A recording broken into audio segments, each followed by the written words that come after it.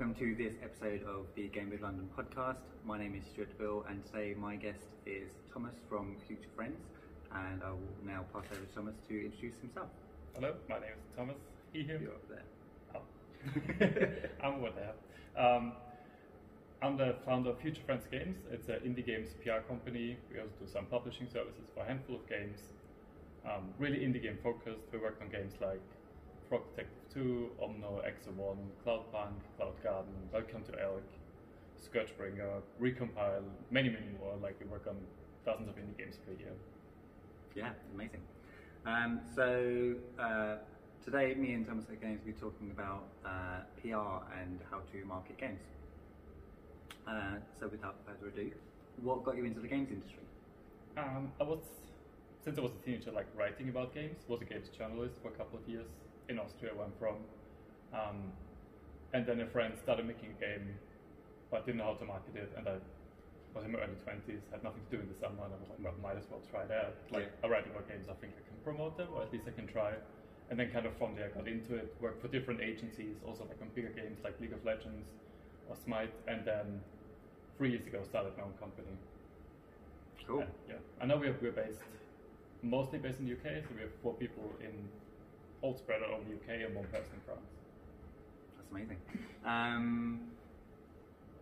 So you set up the company 3 years ago. Mm-hmm. Was that off the back of just general success that you were having, or were you working for someone else at that point and then you kind of thought, actually, I want to just do this for myself? Yeah, so like I was working for another agency, one that I also really liked, but they were a bit split between working for like really big games and MMOs and indie games, and I loved the indie projects, and I just wanted to do indie, and I've been there a couple of years and just kind of thought I want to try to do my own thing, try a couple of different things, and then just went from there.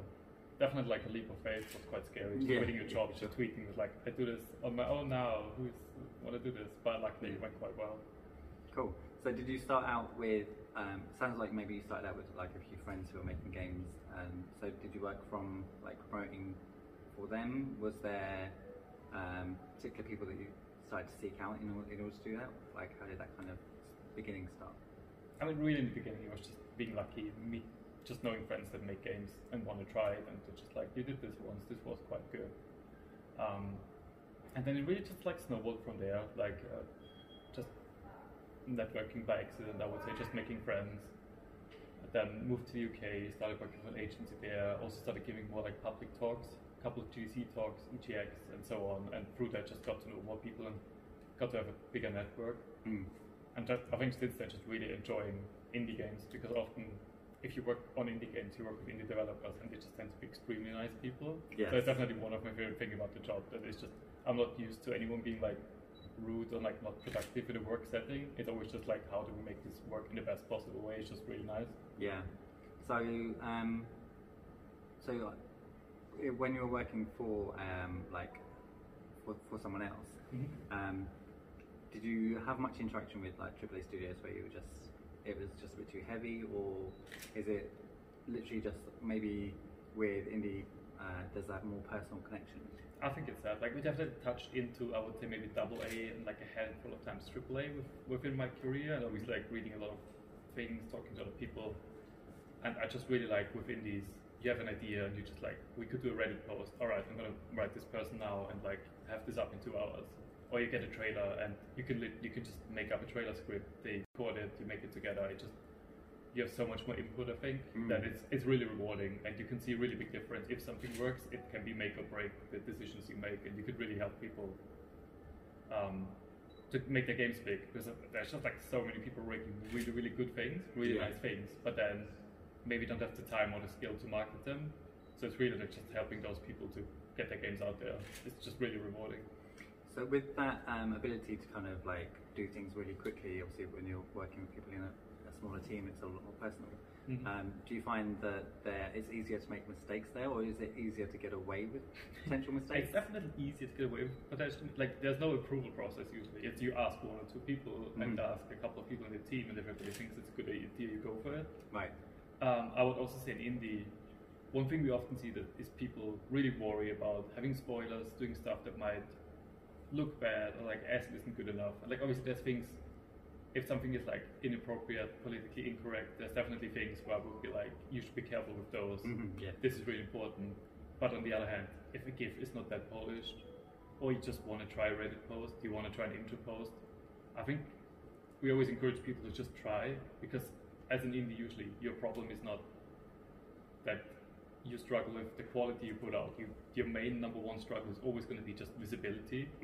So if you put out 10 posts, there's 10 potential posts that can go trending. Right. And they don't need to be perfect. I think it's just not a good indie mindset to just polish those things to death. And then if it doesn't work, it doesn't work. Like, it's so hard to predict what trends where that I'm a big fan of just trying and see what sticks. Obviously, to an extent, you can't just put out 500 tweets per day, but like... Yeah, I mean, you could, but it might get annoying. Yeah, I think, I mean, even for me, from my perspective in my studio, I would say the number one fear is this, like, what if I do it wrong? What if I ruin everything before I even get it going?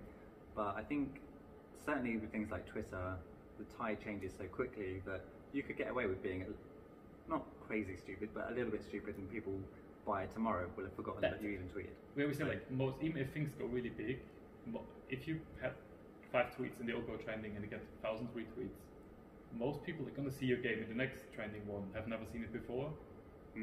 Like, I think just whatever you put out, always assume people need to understand this if they see that for the very first time. Right.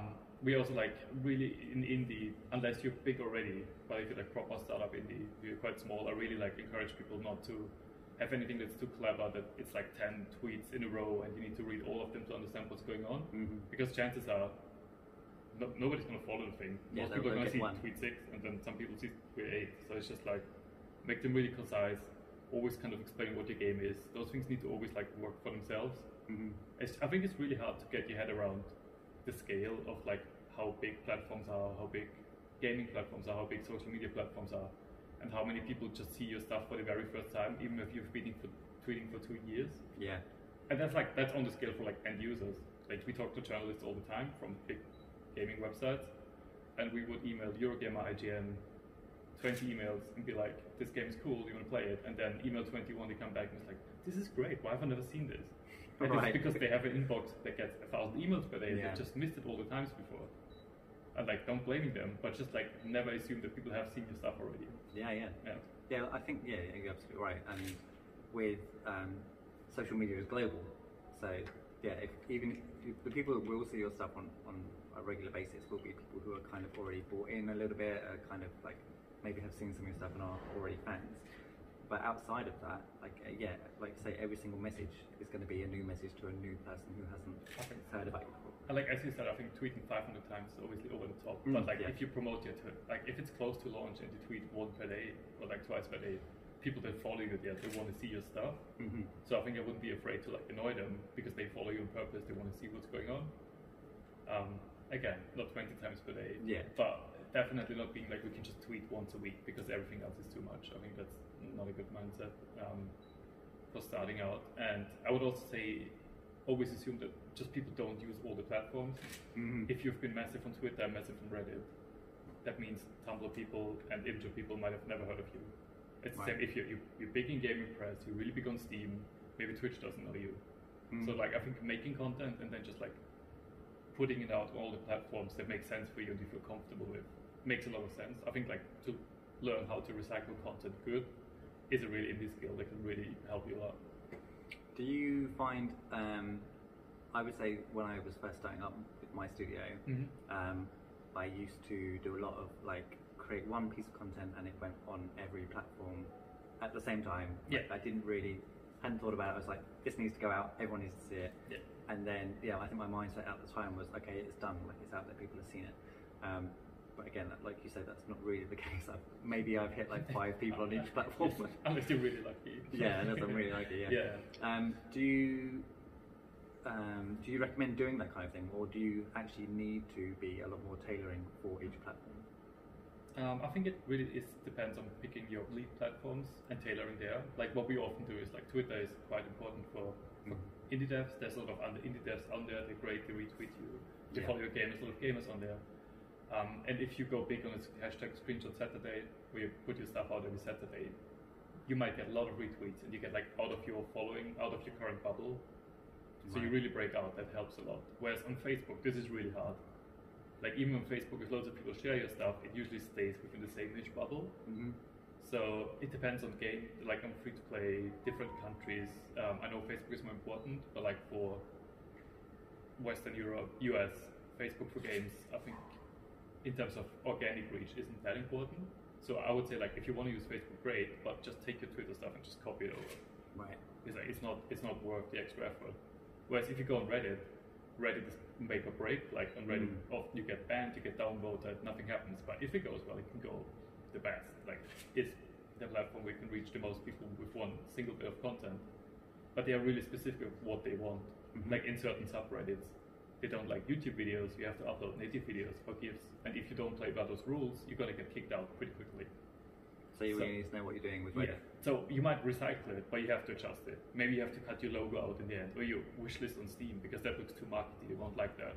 So Right, you can right. remove that or convert it into a GIF and make it specific for the platform. And just, I think it's just important to play by their rules and be respectful and not just be there to like spread it out, market it. Which is like, if you want to do Reddit, you have to commit to be on Reddit and be part of the community. Mm-hmm.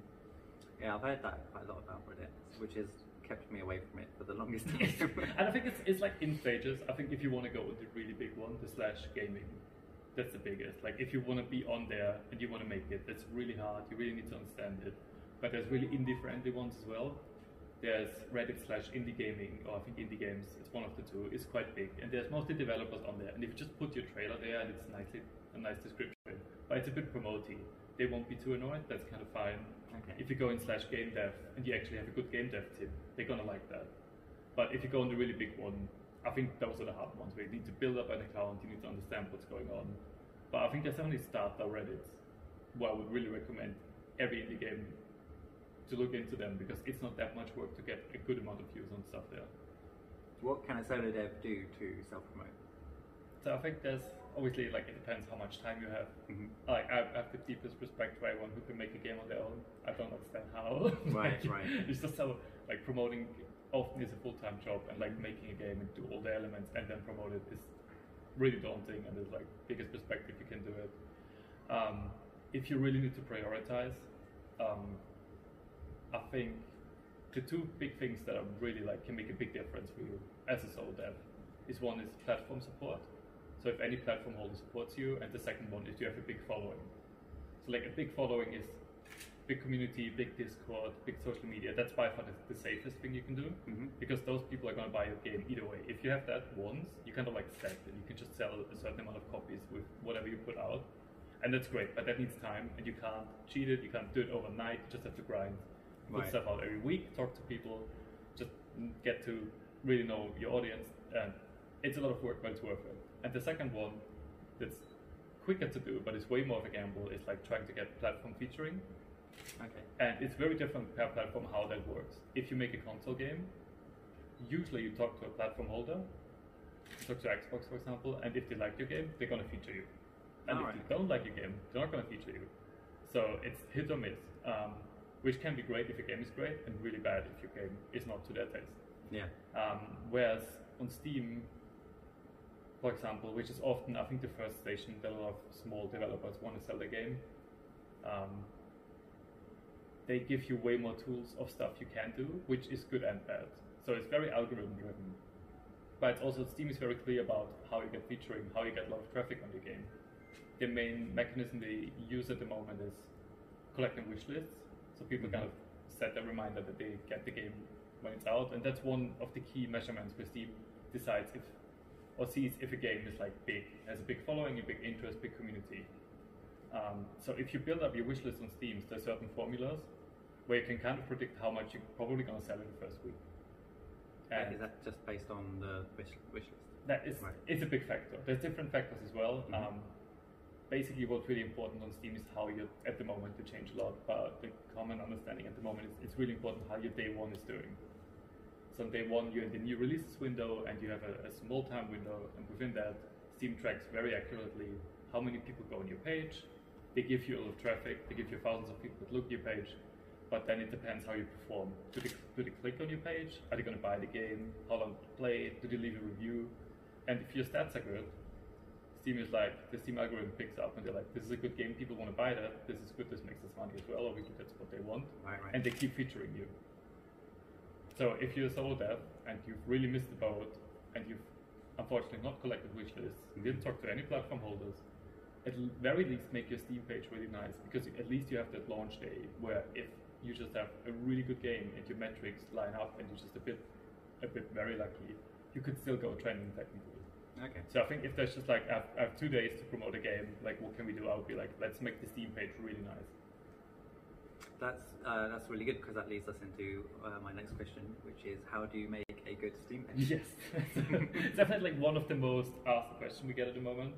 I think really important to understand on the Steam page is, firstly, how do people find your Steam page? Right. And a big part of that is like little listings where it says new games released, new and trending, or certain featurings you get within the store that every game gets that comes out. They get a certain amount of views. So I think really using Steam by yourself and seeing why and where games are promoted is really important. There's something called a capsule image, which is just like a little logo, like a little artwork. And that is a thing that shows up on loads of listings, and that's often the only thing people will see about a game. There's 20 new games, and if you don't stand out there, and they click somewhere else, that's a stat you lost instantly, right, because they didn't click you. And so putting a lot of work into that, I think, is really important. Having a really nice video that just explains what the game is really, really extremely important. Having GIFs on the store page is great because they autoplay without you having to click the video. Steam is not very explicit about the ability that you can add GIFs, but you can. So I think that's a thing you should definitely do.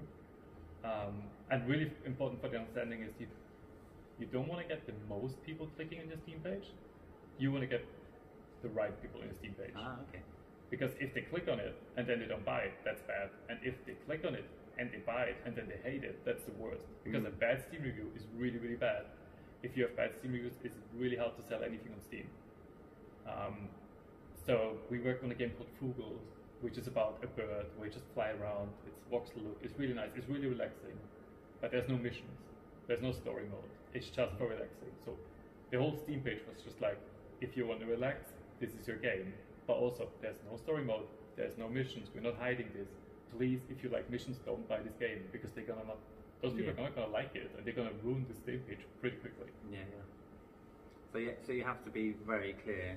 Very clear. Yeah. And I think also be adaptive. Like if you promote Fugel, you forget to mention that it doesn't have story mode, and you see the reviews going bad, reply to them, immediately change your store text, really make sure to listen to feedback and try to describe your game, obviously in the best light, but also as accurately as you can.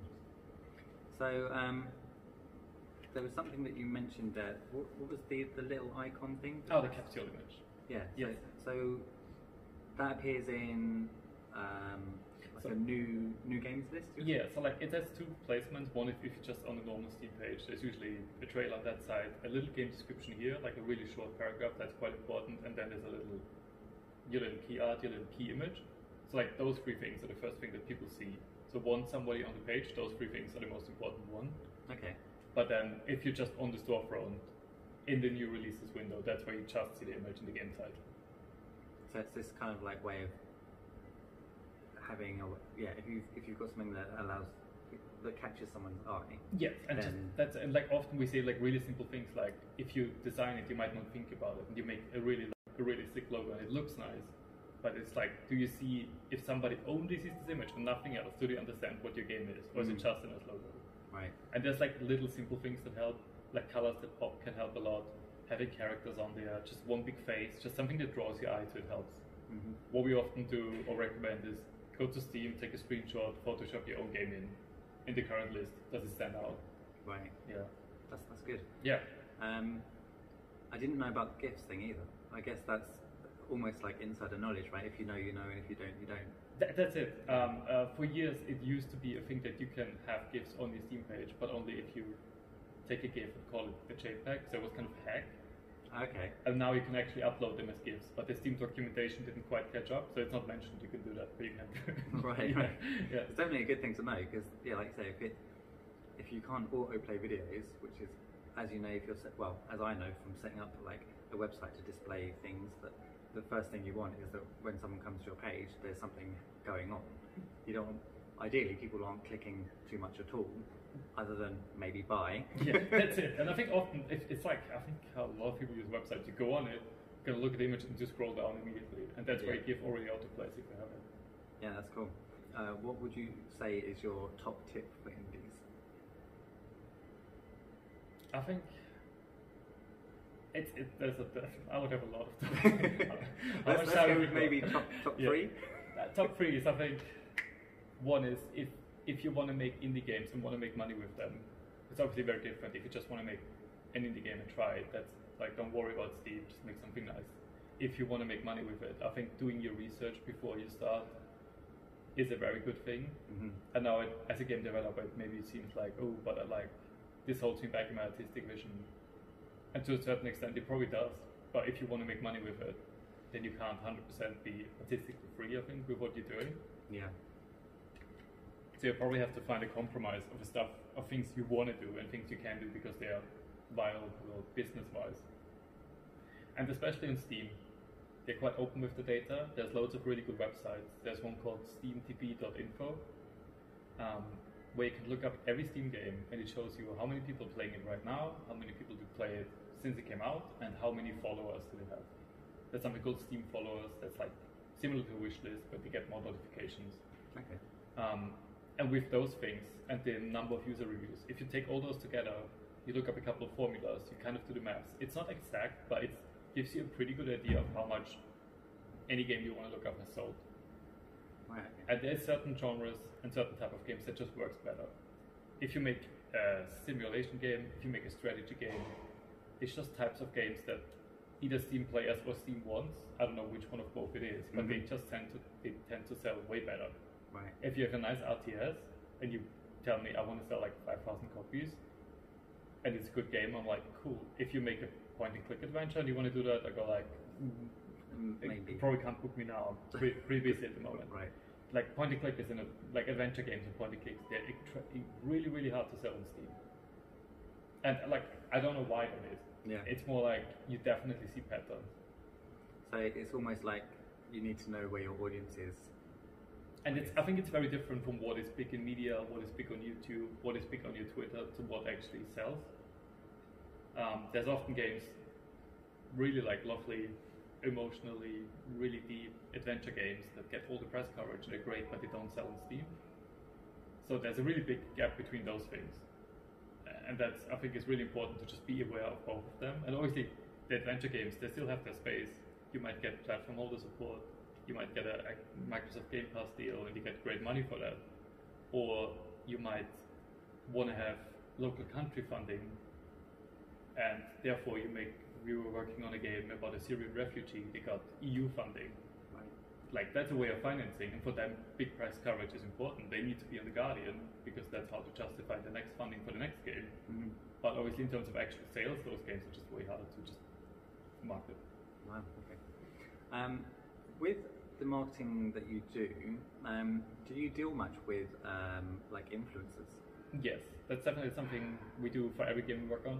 Okay. If we actively work on it and campaign it. I think there's a really big amount of stuff you can do without paying someone. And like, again, as an agency, we do that with a big database of YouTube and Twitch people. We know which games they like with personal contacts. But also, I think if you're just a solo dev and you don't have the budget for a PR company, but you have the time, that's definitely stuff you can do loads of it. Mm-hmm. You can look them up, you can research them, send them a nice email, look for like similar games to your game that they enjoyed, and then send them free Steam codes. There's loads of people that are going to play your game. Wow, that's cool. Yeah, because I know that influencer marketing has kind of boomed, I would say recently, but it feels like it's actually been going for quite some time. It is. And I would say like it has changed a bit. It used to be a couple of years ago that if you get one big video, you see a sales spike immediately, and that's kind of gone. Like you see like a small bump or something, but that really like one-to-one, big YouTube video, big money, that doesn't happen anymore. I think now I see influencers more of one of the many tools I would try to use. It's like press, do your influencers, do your social media, and then just see what works for you and what sticks. But I guess like the more things of them you can try, the better, because there's just no silver bullet. Yeah, for sure. Do you find when you work with like influencers, is that easy to do? Like in terms of like managing between what the studio is expecting and what an influencer is willing to do, and whatever interaction you have that you might want them to see. So as we usually work with 0 to no budget, we just give out game codes. Mm-hmm. So you can't have a lot of expectations of what we do. It's more like, do you like this game? Cool, here's a code. Mm-hmm. Have fun. You don't have a lot of influence what they do with it. Right. So of course, if you do research, that helps. That you pick people that usually cover games, that enjoy that kind of games. Yeah. And usually we just encourage studios to make it as easy as possible for press and influencers to cover their game. So often you would have studios being like, I think they shouldn't play after the first third of the game because afterwards the spoilers. Right. Or they should hold back that level until this day, and then 2 weeks later they could show the next level. That works if you have like really good relations with specific influencers. But if you do a really big push for launch or something, I think you do yourself a favor if you make it easy for them to cover your game. Mm-hmm. That literally email them, and then if they come back, send them a code, or send them a code straight away, and just see if it sticks. Yeah. Because you make their life easy. Like they get 1,000 games per day. They're not depending on you. It's more like you want to be the lucky one that gets picked, so you better have a nice GIF in there and hook them pretty quickly. So would you advise maybe, do you send them press packs, or is it literally just like an email with a key and a nice little like, hey, I'm just a indie dev, please play my game? Yes, it's very different what we email to press and what we email to influencers. Like press, they need to, I think they just need a bit more text. They want to have some stuff they can like maybe copy paste out certain bits that they like. They need to have more information. They want to have a couple of different angles, and they can pick what they write, and maybe stuff you missed as a PR person, they pick out a longer press release. Mm-hmm. Where I thought this is like maybe the fifth most important point, and they go like, this is brilliant, this is going to get me clicks, I'm going to pick this one. Right. So I think offering them a bit more meaty stuff is nice. After having a summary in the beginning, so it's easy to understand. Right. They want to have some follow-up info. Whereas an influencer, usually they don't do that. They just need games that look fun to play or fun to watch. So it's literally 1 or 2 line, what is this game? A big GIF in there, trailer link, Steam page link, Steam key, have fun. Maybe press kit with some assets, so it's easier for them to make a thumbnail and stuff like that. Right, yeah. Yeah. Yeah, because that's what I was thinking. I know that for my studio, when it comes to that kind of stuff, I will be looking at all of the imagery that I want to present, and if I am working with an influencer, what I would ideally like them to show. I know, like I say, like you say, I understand that with some influencers, you're just going to have to say, here's my stuff, have fun, do you. And ideally you've picked someone who is I guess like anyone who plays games is kind of going to be suitable-ish. But really, if they love the kind of games that you play, or if there's a certain age range that you want to reach, then you don't want to pick someone who is quite blue, where you kind of want someone who's child-friendly on their stream. Yeah. And I think just on the really basic level, I think it's also just nicer for you and them. Like there's loads of, if you get a big list on the internet somewhere, like of the biggest 100 YouTubers, and all the email addresses, like there's stuff they can find somewhere, but like 80 of them are going to be Fortnite YouTubers that never play indie games. Like you need to do a certain amount of research for that. And there's definitely really good sites for that. Like on YouTube, we usually just go and look similar games that people play, use the YouTube search. For Twitch, it's more difficult to find details, and there's a website called sullynome.com. Don't know why it's called like that. It has like Gnome as a logo, but it's really good. It's like it fetches loads of Twitch data, and you can literally put in any game that you like and sort by who played this, in what language, in what time frame. Oh wow! So it's incredible. It gives you need to do the manual research afterwards, but it gives you all that data for free. Like it's a really good website. That is good. We will include all links for stuff like that. Yeah. You'll be able to find it. Don't worry. What would you say is your favorite game on Steam right now? That's a lot of games. I would say like. How about if we actually go with is there a game out there that you think people should definitely see and play? That's a game called that we worked on, and we were like so happy to work on it because it was one of our company goals to work on it. As a half joke, but also for real. It's called Frog Detective 2. Frog Detective 2, Yeah. so there's a 1 out there. There's one out there, Okay. which we didn't work on, but that's when we fell in love with it. And now there's Frog Detective 2. They're like just. It's about a frog that's a detective. No way. Yeah. So did they come to you? But like, you say that they were someone that you wanted to work with, but did you seek them out? I think we sent them a ridiculous email. We played the first one, we were like, oh my god, this is the best game ever made. Like, if you ever need anything, oh my god, please come back to us. Right, okay, cool. And it's just like, it's really short. It's like 1-2 hours long, and it's just quite funny. It's like an adventure game where you can't really do anything wrong. It's like a comedy game, and it's one of the few games that really made me laugh.